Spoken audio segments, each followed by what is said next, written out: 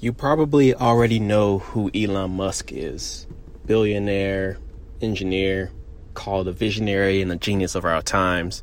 You probably have not heard of Neuralink, which is one of his many companies. If you haven't heard of it, then Neuralink falls in a field of technology called neurotech or neurotechnology. This involves technology that interfaces or is implanted into the brain.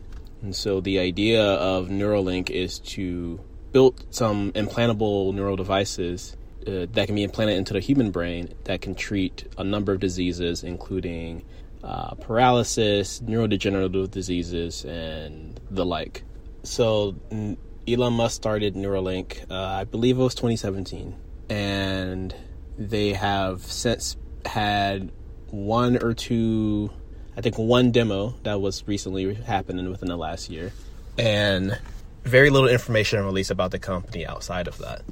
What we do know is that, of course, the technology, the neurotech, is meant to treat human diseases, so the plan is to use this in humans, and we know that it will be surgically implanted into the brain using a bunch of microelectrodes that are inserted either manually, or eventually the idea is to have it inserted robotically so that they have good precision and during the surgery, and also so that no human has to implant 1,000 microelectrodes by hand. So let's take a step back and talk about what the neurotech is and what's the point of even having this. There are many ways to treat diseases. Why do we need neurotech in today's world? Why do we care? Why do we need it in the future?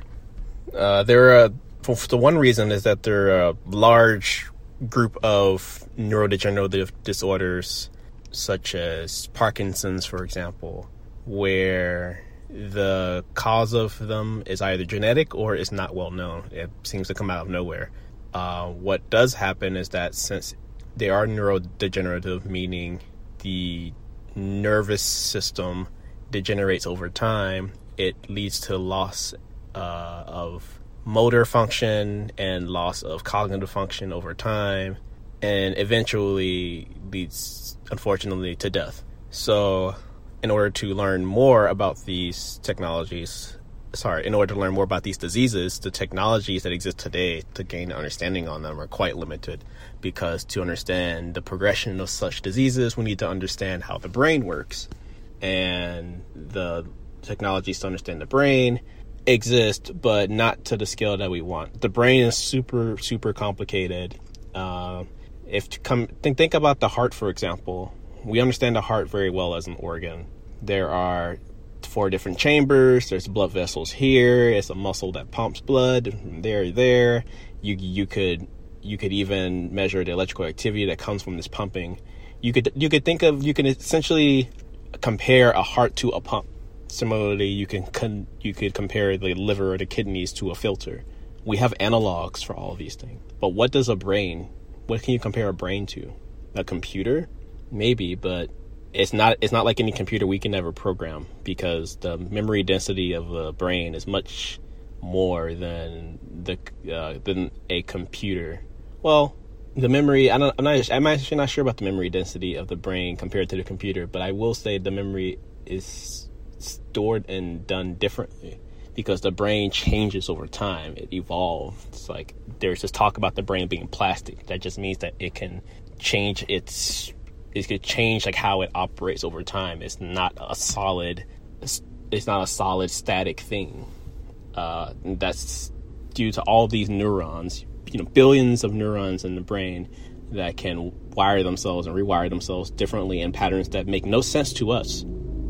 But our body does this so that we can think, so that we know when to run away, so we know when to go forward, so when we want to have sex or we don't want to have sex, and things like this. Every decision we make, every observation we make comes from the brain, comes from this one organ in our skull.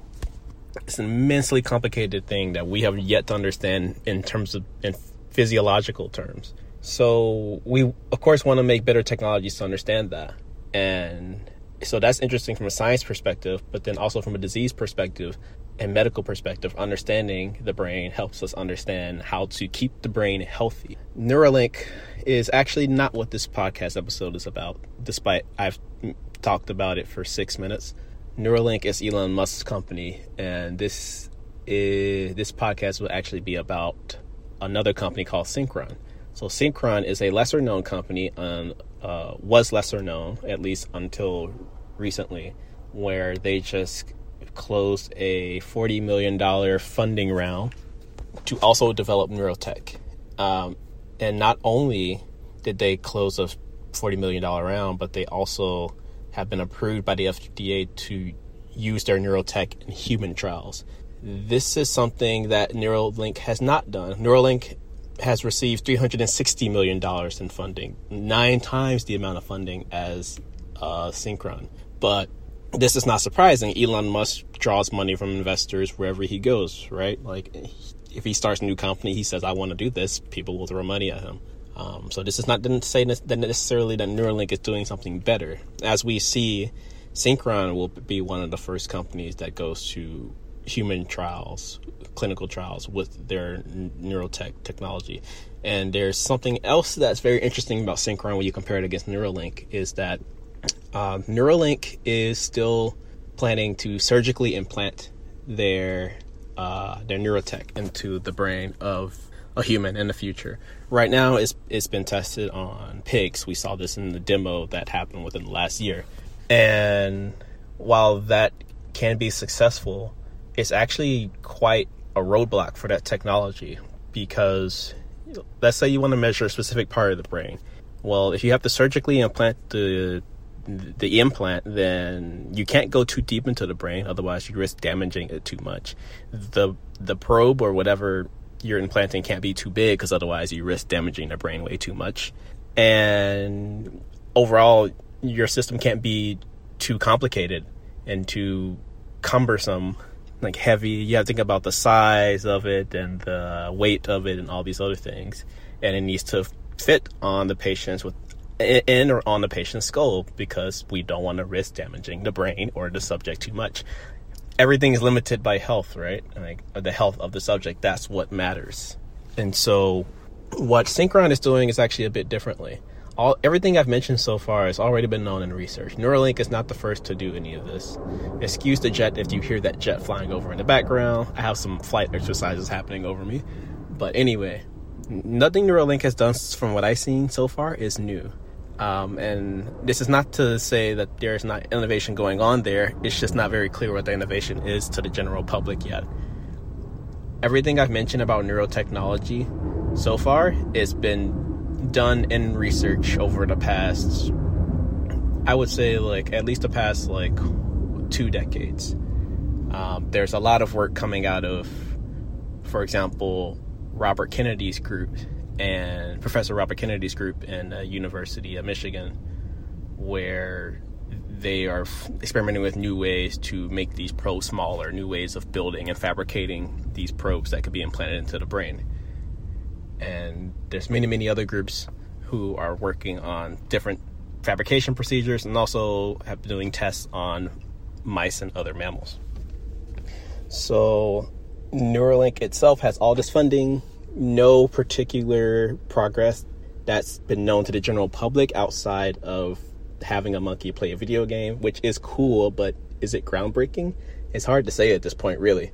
That's my personal opinion. But the thing interesting about Synchron is that they are, instead of surgically implanting the probe, they're actually having the probe navigate to the brain through the bloodstream.